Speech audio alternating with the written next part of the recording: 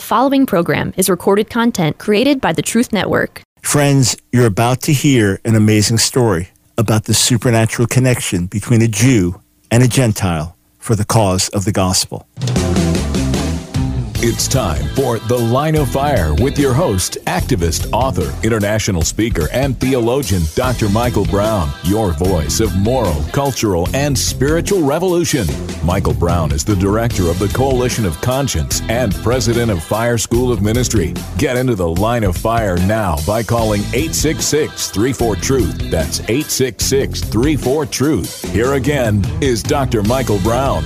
Friends, this is going to be a very special, really unforgettable, thoroughly Jewish Thursday broadcast. I'm sitting in studio with one of my dearest, closest friends in the whole world, a man that I would literally trust with my own life, Brother Yesupadam from India, just in the States for a few days and was able to come and see us for a few days.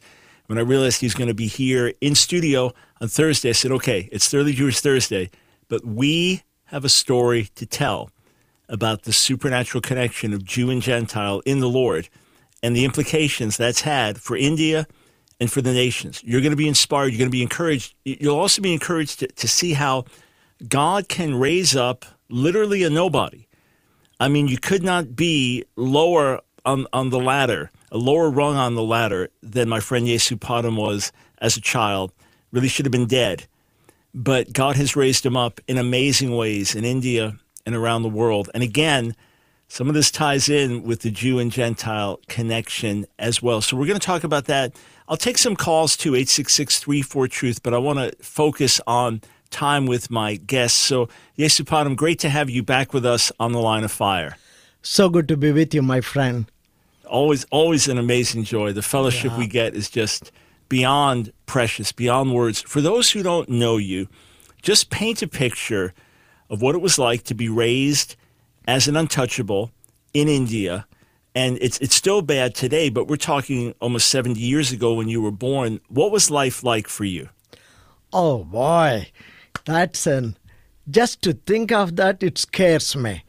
And you are never been treated as a normal human being, worse than an animal.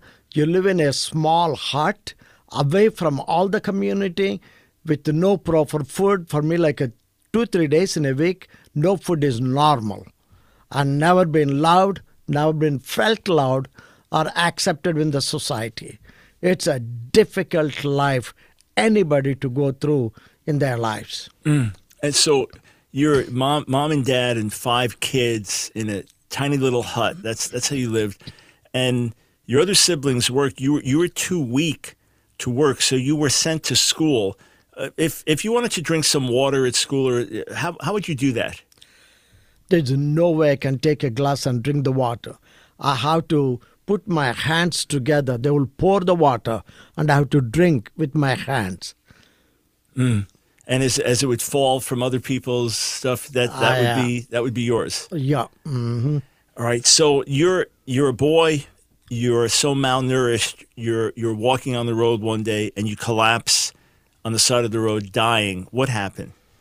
There was a man all the way from Canada, a white man, and he saw me like a dead boy in the middle of the road. He did not pass me by like other people, our own people, because I was an untouchable to them. They didn't want to touch me. But for this white man, he felt like it was a divine appointment from God. He stopped his jeep, came down to find out that I still had life because I was breathing. I was unconscious but breathing. And he touched me. He carried me in his hand, took me into his jeep, drove me to a hospital, which is a Canadian Baptist established that, and then kept me there for 2 weeks. He took care of me. You know, sometimes we read the story of Good Samaritan in the Bible. Thank God, we still have Good Samaritans looking for the opportunities to accomplish God's plans in their lives and through the lives of the other people like me. Do you remember how old you were when that happened? I was 10. 10 years old. Okay. So rather than becoming a Christian and being moved by the love of this pastor, you continued to be upset about the lot you had in life. What happened to your mom? How did she die?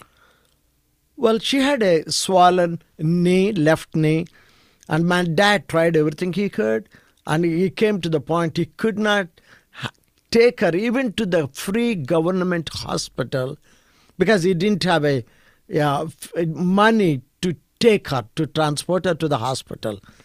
And then he left her to die in our hut. I watched my mom suffering day and night with pain, crying, and I was the youngest of all the five, and I experienced more love from my mom just watching her going through what she was going through. It's very hurting. Then I saw her closing her eyes and left the world. And just with normal medical help that was available to your average Indian, she could have been cured. Absolutely. All right. So what effect did that have on you then, in terms of what happened in the years that followed? What happened? You see the system, you see the cruelty of it. It's throughout India.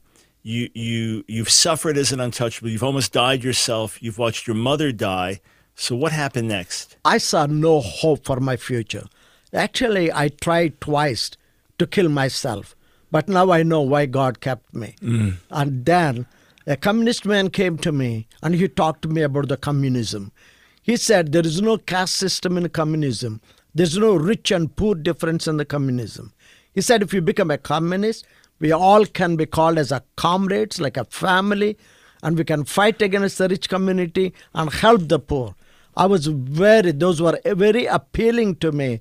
And I took the blade, cut my finger, wrote my name with my blood, making a blood covenant to be a lifetime communist. My desire was to give hope to my untouchable community so that people can see them as normal human beings. And then he told me, you don't have to live this life you are living. You can bring hope to your people. I totally believed, totally embraced it until a special day that changed my life around. So when you embraced being a communist, you thought it was going to be for the good of your people. Someone took an interest in you, but it was the flesh. It was not God's way. It was not God's kingdom. It was the flesh. So it was violent acts against the rich. And then in the midst of this, you become an atheist. You become an alcoholic. Now you're a young man in your 20s, very, very lost. How did people look at you in those days? What was your reputation? Nobody wanted me, honestly. Nobody liked what I was doing except the communist group. They taught me that, and they taught me hate and taking revenge. And they said, when I told them I wanted to commit suicide, they heard about that. They said, that's a foolishness. Even if you have to kill people to live, you should prove yourself as you're a normal human being. So that's why I went into gangs, and I saw things that I should have never done with a normal mindset. That's why I started drinking and went into gangs and trained people for the gangs. But that was a very rough life. Hard, angry, revenge, broke. I mean, my heart was like a rock. No love, no compassion. Everything is hatredness and revenge. So you wanted to bring about cultural revolution, but you relied on the arm of the flesh, and really it was Satan's work, not God's work. Well, what did God do about that? What happened? I heard about Jesus as a small child. My dad was the only first Christian in our community of 7 villages, and he gave me the name Yesupadam, which means Jesus' foot. His desire, his prayer was that I should be the foot of Jesus, walking in the streets of India, proclaiming this glorious gospel. But I saw no hope in this. I thought this is just another religion. Like we have many religions in India. Religion can never change a person. So I ignored it. But it was 1976, January 26, around 1:30 in the noontime. I was still a communist, alcoholic, gang leader, but also working for the government. So I was sitting in the chair, looked towards the sky. I don't know why, but very far in the sky, I saw the shape of a man hanging on the cross. And I didn't see his face clearly, but clear shape of a man hanging on the cross. Then it reminded me the story my father told me about Jesus. Though I never believed it, I know the story, I heard the story. I thought to myself, it could be Jesus. Then my communist brain said, no, that's your imagination. Why are you imagining of this story thing? And as if somebody zoomed a lens, I saw his hand very clear. I saw the 5 fingers. I saw the nail in his hand and the blood drop after drop coming down. I didn't see the stream of blood, but drop after drop. It shocked me. To my surprise, I heard an audible voice in my language that he called me son. He didn't say alcoholic. He didn't say murderer. He didn't say a gang leader. He called me son. And he said, I did all this for you. What will you do for me? That word son broke my heart, brought tears to my eyes. That day, this rocky, stony heart broke. And that day I realized that Jesus is real. Jesus is true. He's alive. He speaks. He reveals himself in such a tangible way. Like people like me can see it, hear it. That's the day my life was totally transformed, and about turn in my life. And friends, when we come back after the break, you're going to hear how Yesupadam got to share that with leaders in Israel. But first, we've got 1 minute. Did you immediately go out after that experience and begin to preach? Absolutely. I went from there to the street corner, clapping and calling people and telling them, believe in Jesus. Jesus is the Lord. People literally thought I lost my mind, being such a communist leader, talking about anti-God things.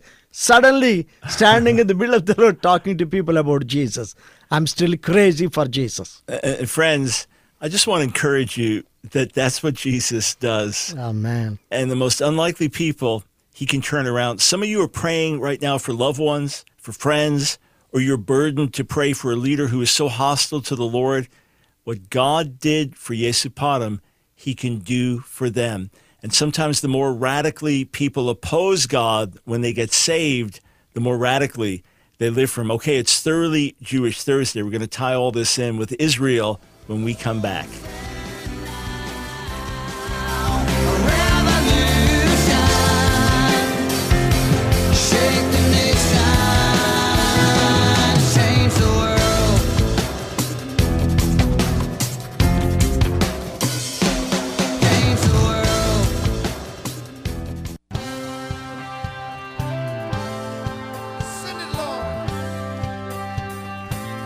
It's The Line of Fire with your host, Dr. Michael Brown. Get into the Line of Fire now by calling 866-34-TRUTH. Here again is Dr. Michael Brown.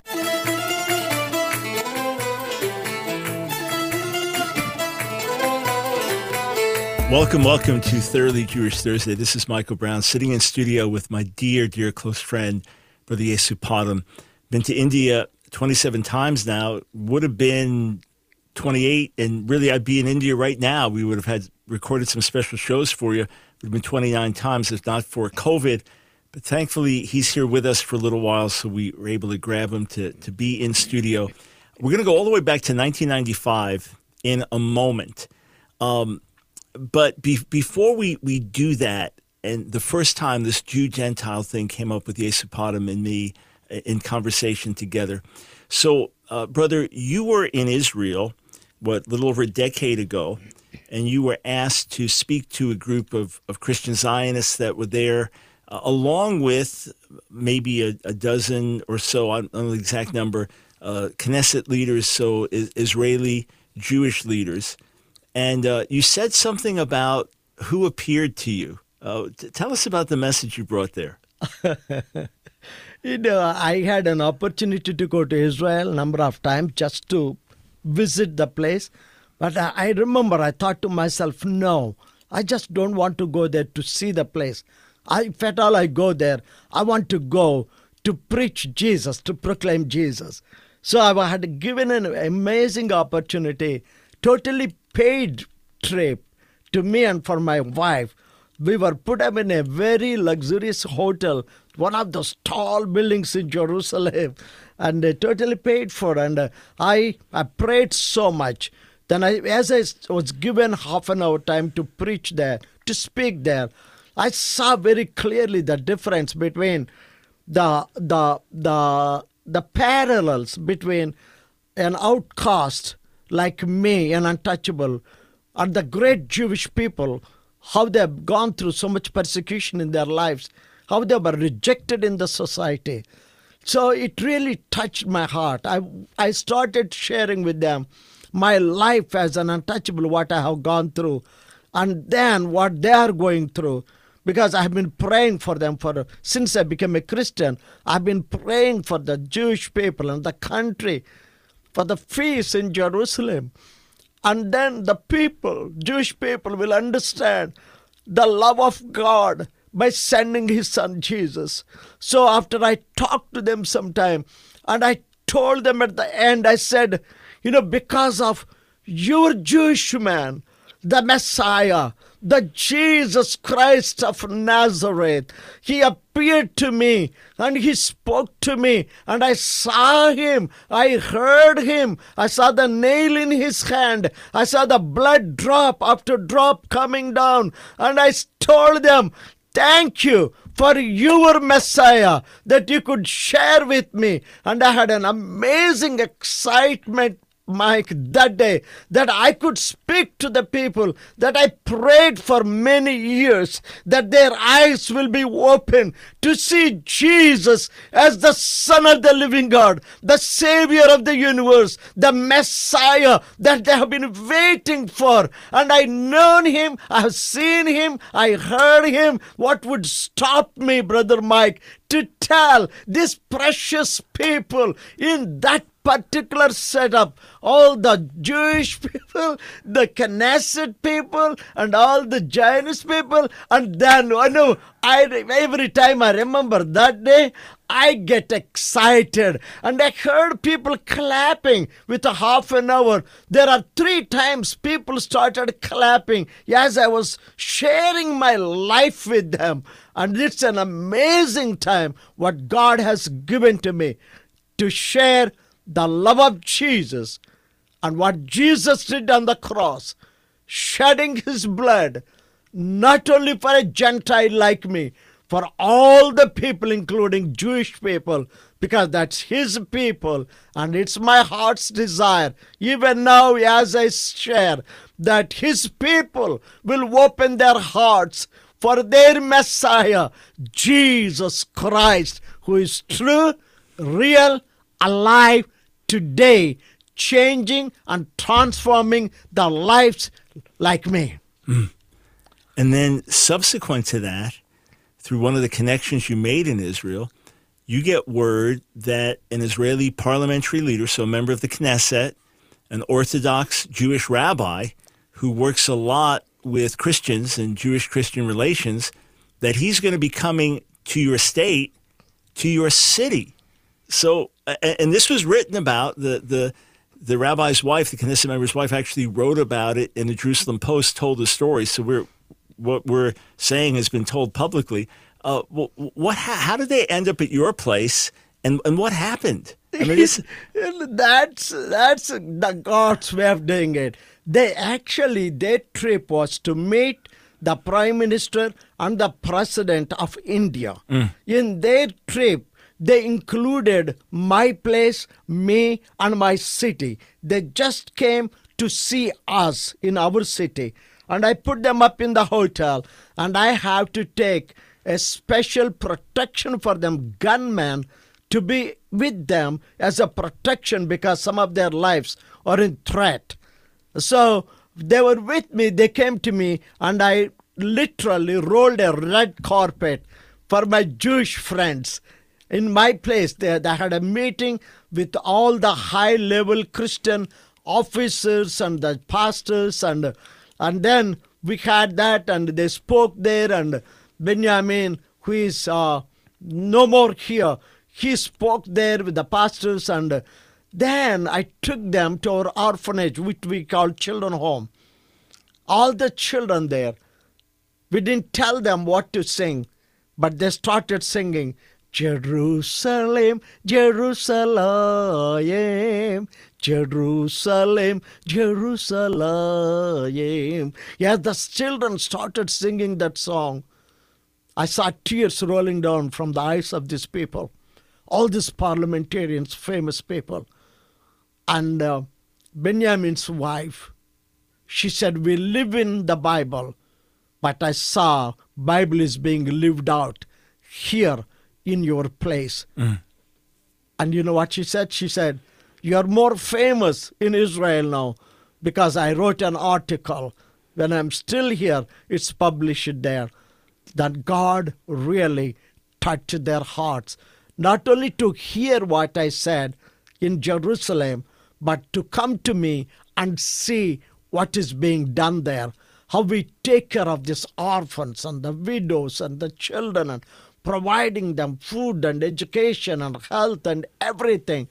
Just to see them in reality, they were so touched and they were so blessed. And this happened because Yeshua, the Messiah of Israel, who rose from the dead, appeared to you and transformed your life. If he did not rise from the dead, he would not have appeared to you. If he was not the Messiah of Israel, he would not be the Savior of the world. And therefore, you would have been dead in your sins. You would have died as a Naxalite, as a communist full of hatred, anger, violence. So to my Jewish friends, something to think about. If Jesus didn't rise from the dead, all you just heard now never happened. And all it's countless, the lives that have been changed through this one ministry. And this is just one of countless ministries, all because Jesus, Yeshua, the Messiah of Israel, rose from the dead and reveals himself to people around the world so that they can come to know and worship and love the God of Israel. In fact, this is one of the only places in the world where I'm asked to do this, but when I come to India every year, at the major meetings, you ask me at the end of the night to pronounce the Aaronic benediction in Hebrew to bless the people. Why is that important? We'll go back to the significance of our relationship and how you saw that in the first place, but why is it still important for you, for me to speak a priestly blessing from the book of Numbers in Hebrew to the people in India?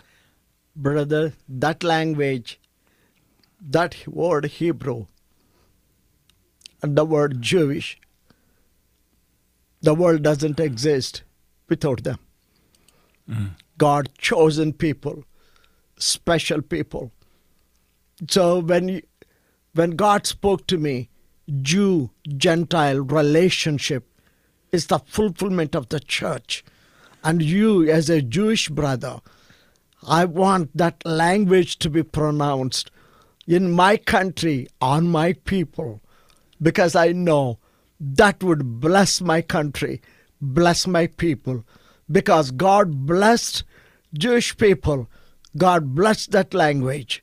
That's why I always ask you, please pronounce that priestly blessings on my people, on my country. And when we were there the first time in 93, we were shocked to meet Christians in outlying areas, tribal areas, and obviously the first Jew they've ever met, in some cases the first white man they had met. And they wanted me to know they've been praying for Israel for many years, for decades. And they celebrate the Jewish feasts and things. I'm thinking, where did they get this from? But we just got a few seconds, but you've seen that for many years in Israel. In India, God just puts it on the hearts of the Indian Christians to love and bless Israel. Is that true? Absolutely, 100%. We love them. We pray for them. We want them to see this Messiah, Jesus Christ, is real, true, he's alive. All right, we come back. I'm going to take you back to 1995, a really interesting trip for me. And the first time that Yesupadam and I began to talk about this Jew-Gentile connection, the significance of it. And I want to tell you what God's done with this man raised and untouchable, the favor that God's given him to tell you. We were talking about it last night, and he's in tears as he shares it, to tell you that God can raise people up for his purposes, if they will glorify him, there's no telling what God can do. We'll be right back. Oh, God of burning, cleansing flame, send the fire. It's The Line of Fire with your host, Dr. Michael Brown, your voice of moral, cultural, and spiritual revolution. Here again is Dr. Michael Brown.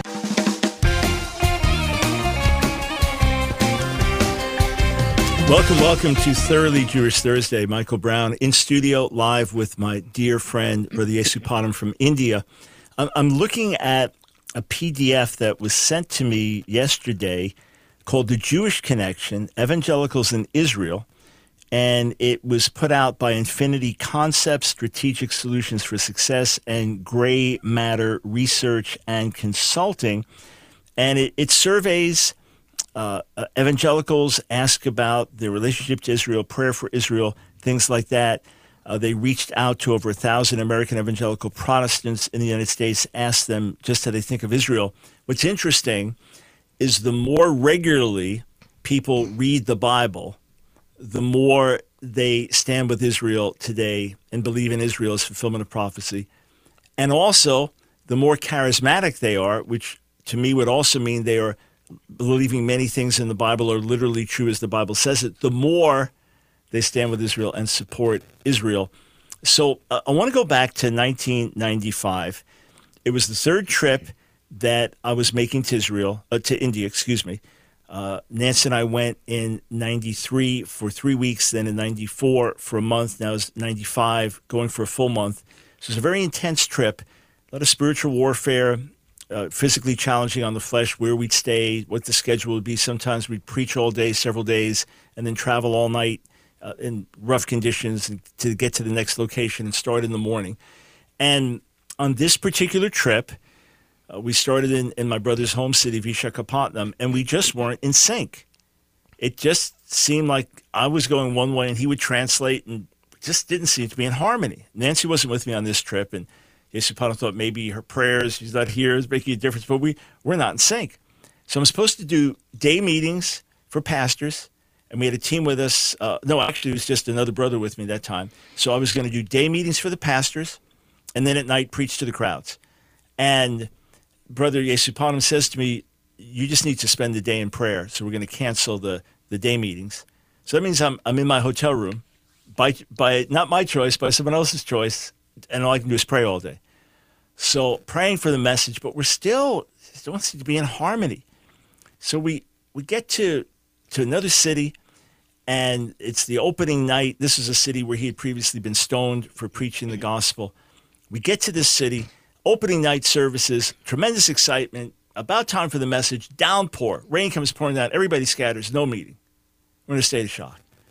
Too wet to do day meetings the next day, so by night we can go on with our meeting. And just another series of crazy events. The platform starts to collapse underneath us. Finally time to get up and preach. I begin preaching. About 5 minutes into the message, I said, and God said, let there be light. And there was light. All the lights go out. And the whole field, lights out. You can still hear our voices, lights out. And I thought, what? And I'm there intimidated by the enemy. I'm hearing demons in my ear. Oh, yeah, very powerful God you serve. Great big God you serve. Oh, yeah. Let there be light. You can't even deal with a demon stronghold in a Hindu village. So Yesupatam leans over to me, and what I hear him say is, when the lights come back on, end the message and give it to me for the altar call. What he actually said was, when the lights come on and you end the message, give it to me for the altar call. So I preach, lights come back on finally, and the crowd's still there, thankfully. I preach about 5 more minutes and give it to him to give an altar call. I go off the platform to sit down. Again, it was shaky where we had been sitting before. It collapsed. And he goes on and preaches like 45 minutes. So I'm fuming. I'm angry. I'm sitting there thinking, what? He just wants a white face here to draw a crowd? He's a powerful preacher. Why did I come all the way from America to what's the purpose of this? Well, it was a miscommunication. That's what happened. So we ended up realizing, okay, the enemy's really attacking this trip. So let's press it. So we now go to another city, Hyderabad.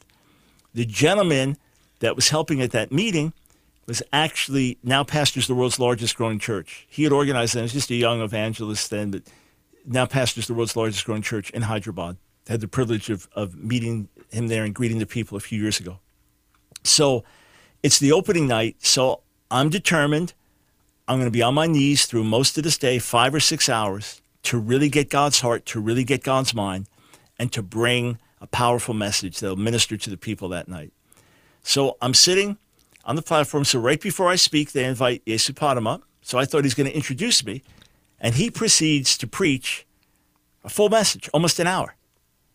And I'm really angry at this point. I mean, I'm in the flesh. I am angry. Like, what is going on here? Well, they had said to him, the people don't do so well with English translation, so for the first night, we'd like you to speak instead.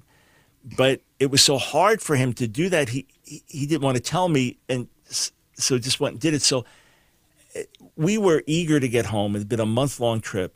My colleague traveling with me, his wife just had a baby that was a month old when he left, so we were eager to get home. And I said, brother, look, they just would rather have Telugu preaching here. They don't need me. Would you release us to go home 3 days early? And he said, I will. And we were like, oh, it's like a weight off our back. And I said, okay, will it affect our relationship? He said, yes, it will. I said, then we're not going anywhere. So that night, we have a meeting with Yesupadam and me and some of his elders. And I just knew I loved him and respected what he was doing in India, was amazed by what they're doing with the children, the orphanages, church planting vision. And I had a heart to preach to the people of India. But that's as far as I saw it. In other words, I didn't think Jew-Gentile. I didn't see eternal relationship. I just knew I love this man. I deeply respect him. And it's a joy to come and preach in India. But that night, brother, is when you first talked about the eternal relationship God had brought us into and the significance of Jew and Gentile coming together as one. And in your view, that has been a key. That relationship has been a key to the beyond supernatural blessing you've seen on your ministry. So what was it you saw way back then? I didn't see it then. I've come to see it. But what was it you saw back then, and why is it so important for everyone to understand this? You know, there is something special, very special. Many times, many people miss it with the Jewish people. What I am today, where I am today, even in the ministry, what God has done, I believe with all my heart, 100%. It's because of my relationship with a Jewish brother, Dr. Michael Brown. And the anointing God has on their life, the favor of God on their lives, I have seen it, I know it, and that's why I don't want to miss that. I should not have been where I am today without my relationship with my Jewish brother, Dr. Michael Brown.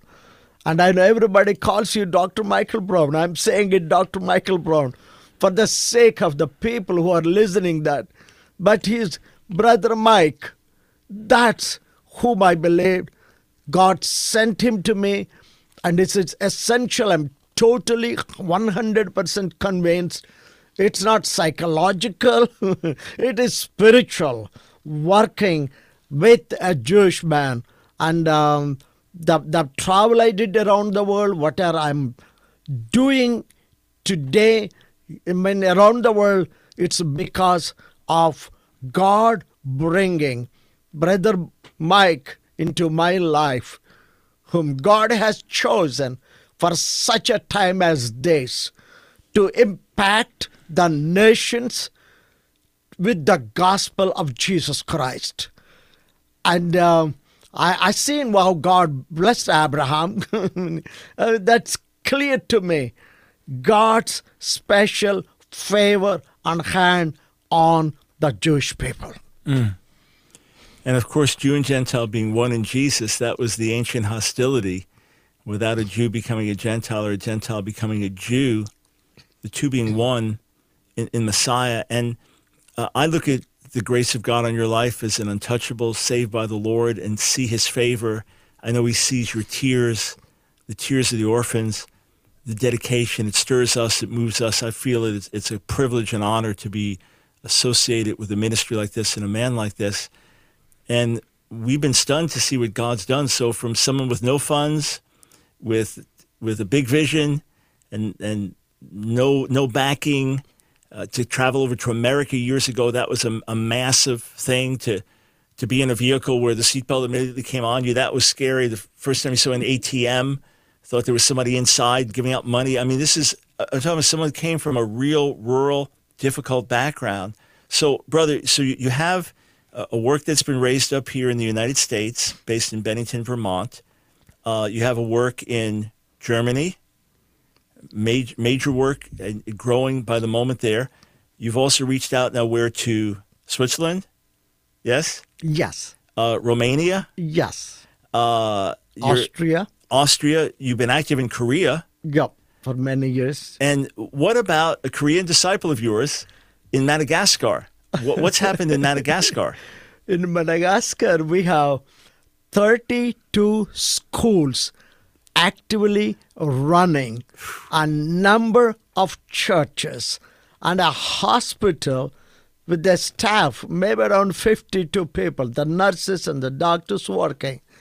And then right now, actually, I'm glad you raised that. This boy with no hand, his hand was crushed in a printing press. But God has raised him. He could able to talk to the politicians, meet the president, and he just called me a few weeks ago. And he said, we need 100 tractors. For what? He said, for Madagascar. And he said, the Ministry of Agriculture is a Christian man. He has a prayer room in his office. And there is so much famine in the south of Madagascar. And they want to raise up young men and women, especially to giving them a vision for their nation to produce more food for the whole nation. The government was, he said, willing to give him hundreds and thousands of acres of land to be used to produce the food grains from that area. And actually, when I use the word tractor, it's not the tractor, it's the cultivator. Got it. All right, so yeah, this could actually prevent famine in Madagascar on a national level. But we'll tell you who can help with that when we come back. More to come. It's The Line of Fire with your host, activist, author, international speaker, and theologian, Dr. Michael Brown. Your voice of moral, cultural, and spiritual revolution. Get into The Line of Fire now by calling 866-34-TRUTH. Here again is Dr. Michael Brown.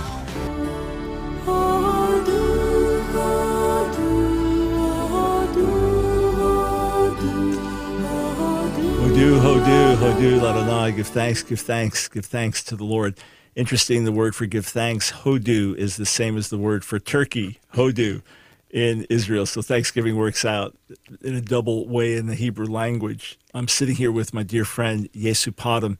In a moment, I want to tell you how you can help fight famine in Madagascar. Just hearing about this now, it didn't come up in our conversation.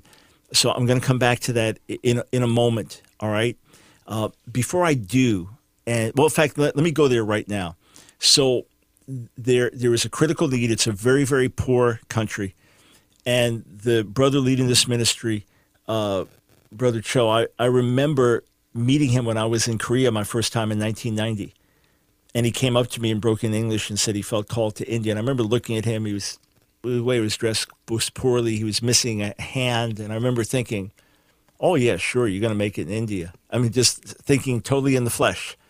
And what a man of God. What an incredible ministry. He and other Koreans served there in Yesu Padam's ministry for some years. They learned Telugu so well that their CDs singing worship songs in Telugu became very popular.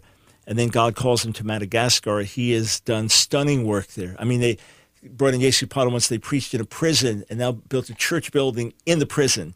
And many of the prisoners came to faith. Just amazing stories, those that are being fed, the schools. I didn't know it was up to 32 now. That's amazing to hear. So the government is willing to give them all kinds of land that needs to be cultivated. This is how much poverty there is. And these cultivators, which will then going to be easy to produce food, which is literally going to save lives. Literally. Are we talking thousands of people could be saved, hundreds of thousands? Oh, yeah, hundreds and thousands of people. Actually, it's a country of 22 million people.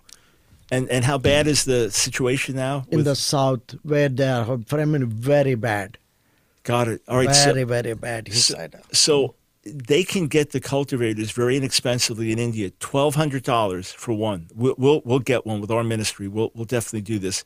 To get involved, again, I'm just hearing about this now. We didn't plan on raising funds or anything.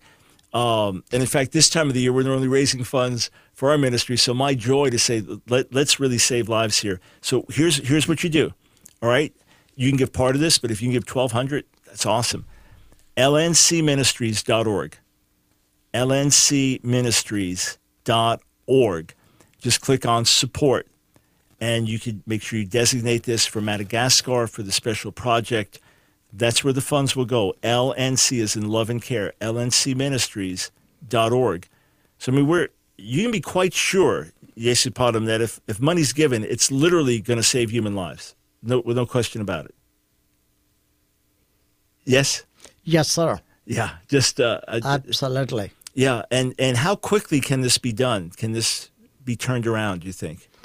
Now, if you have the money, we can make it in, I was thinking 6 weeks, to ship them from India to the Madagascar. And then from there, how long will it take them to develop the land?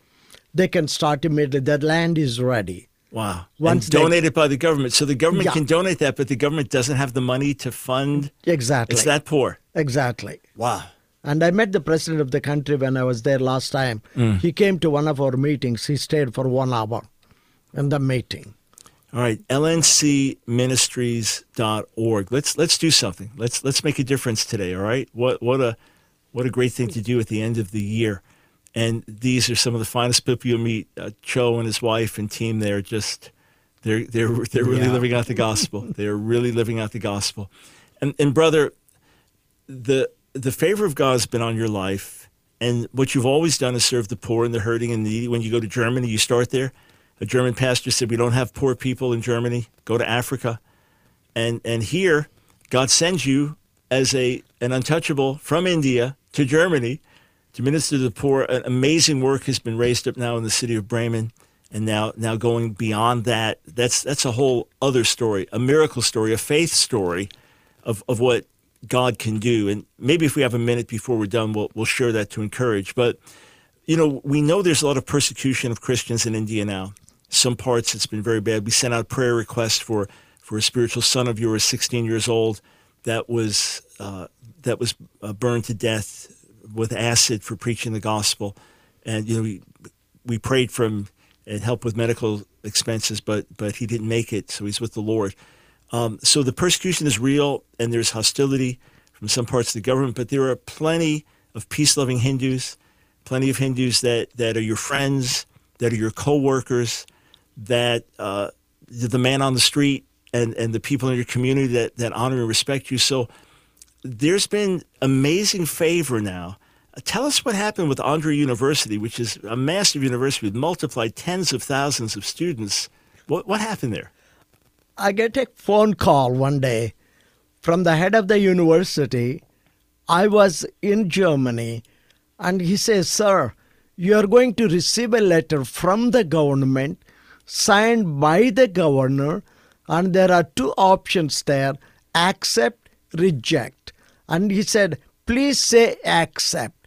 And he said, we have decided to, government of Andhra Pradesh has decided to appoint you as an executive council member of Andhra University. And my immediate reaction was I was shocked. And I told him I'm not even a college graduate.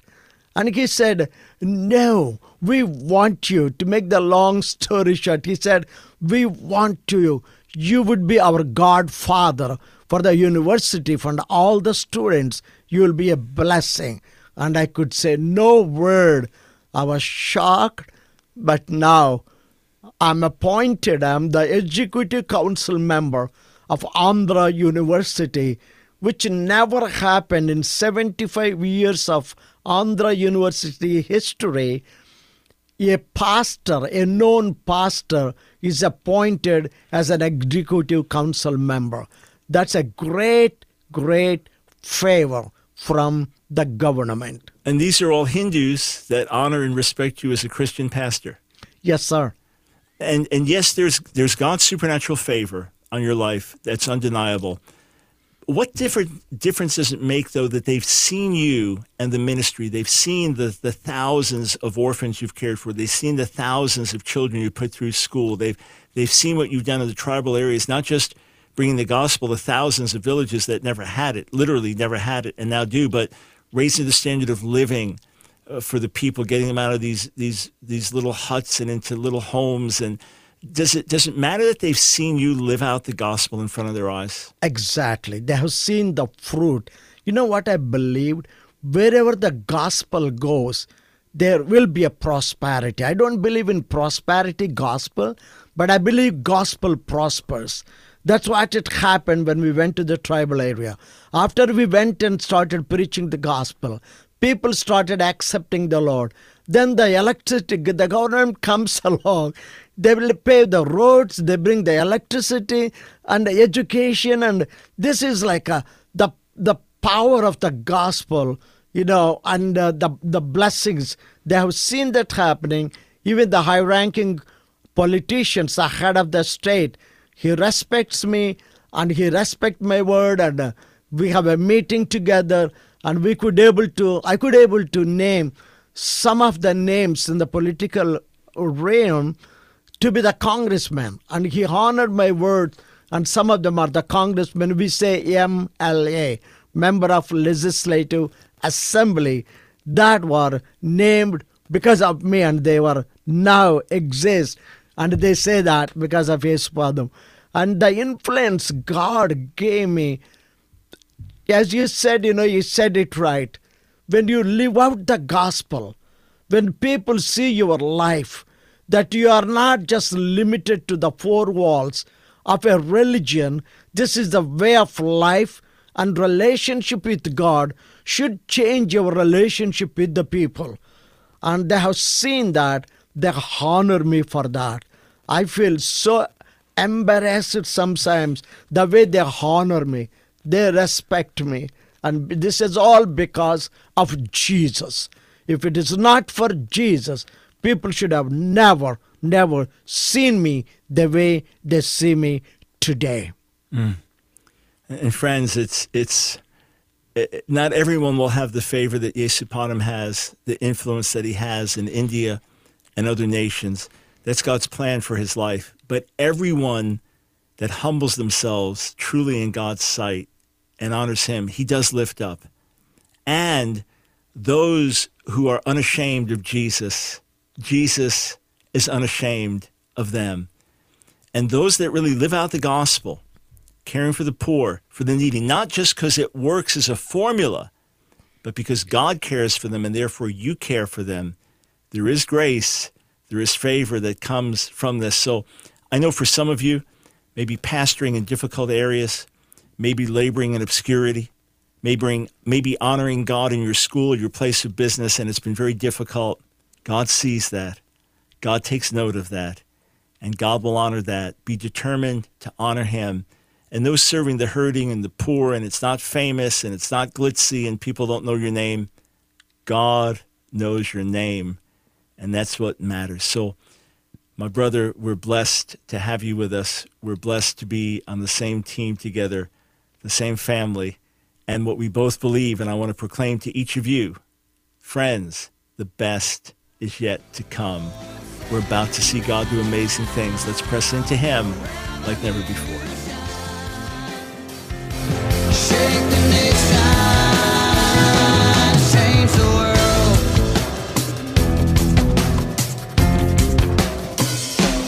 Change the world. another program powered by the Truth Network.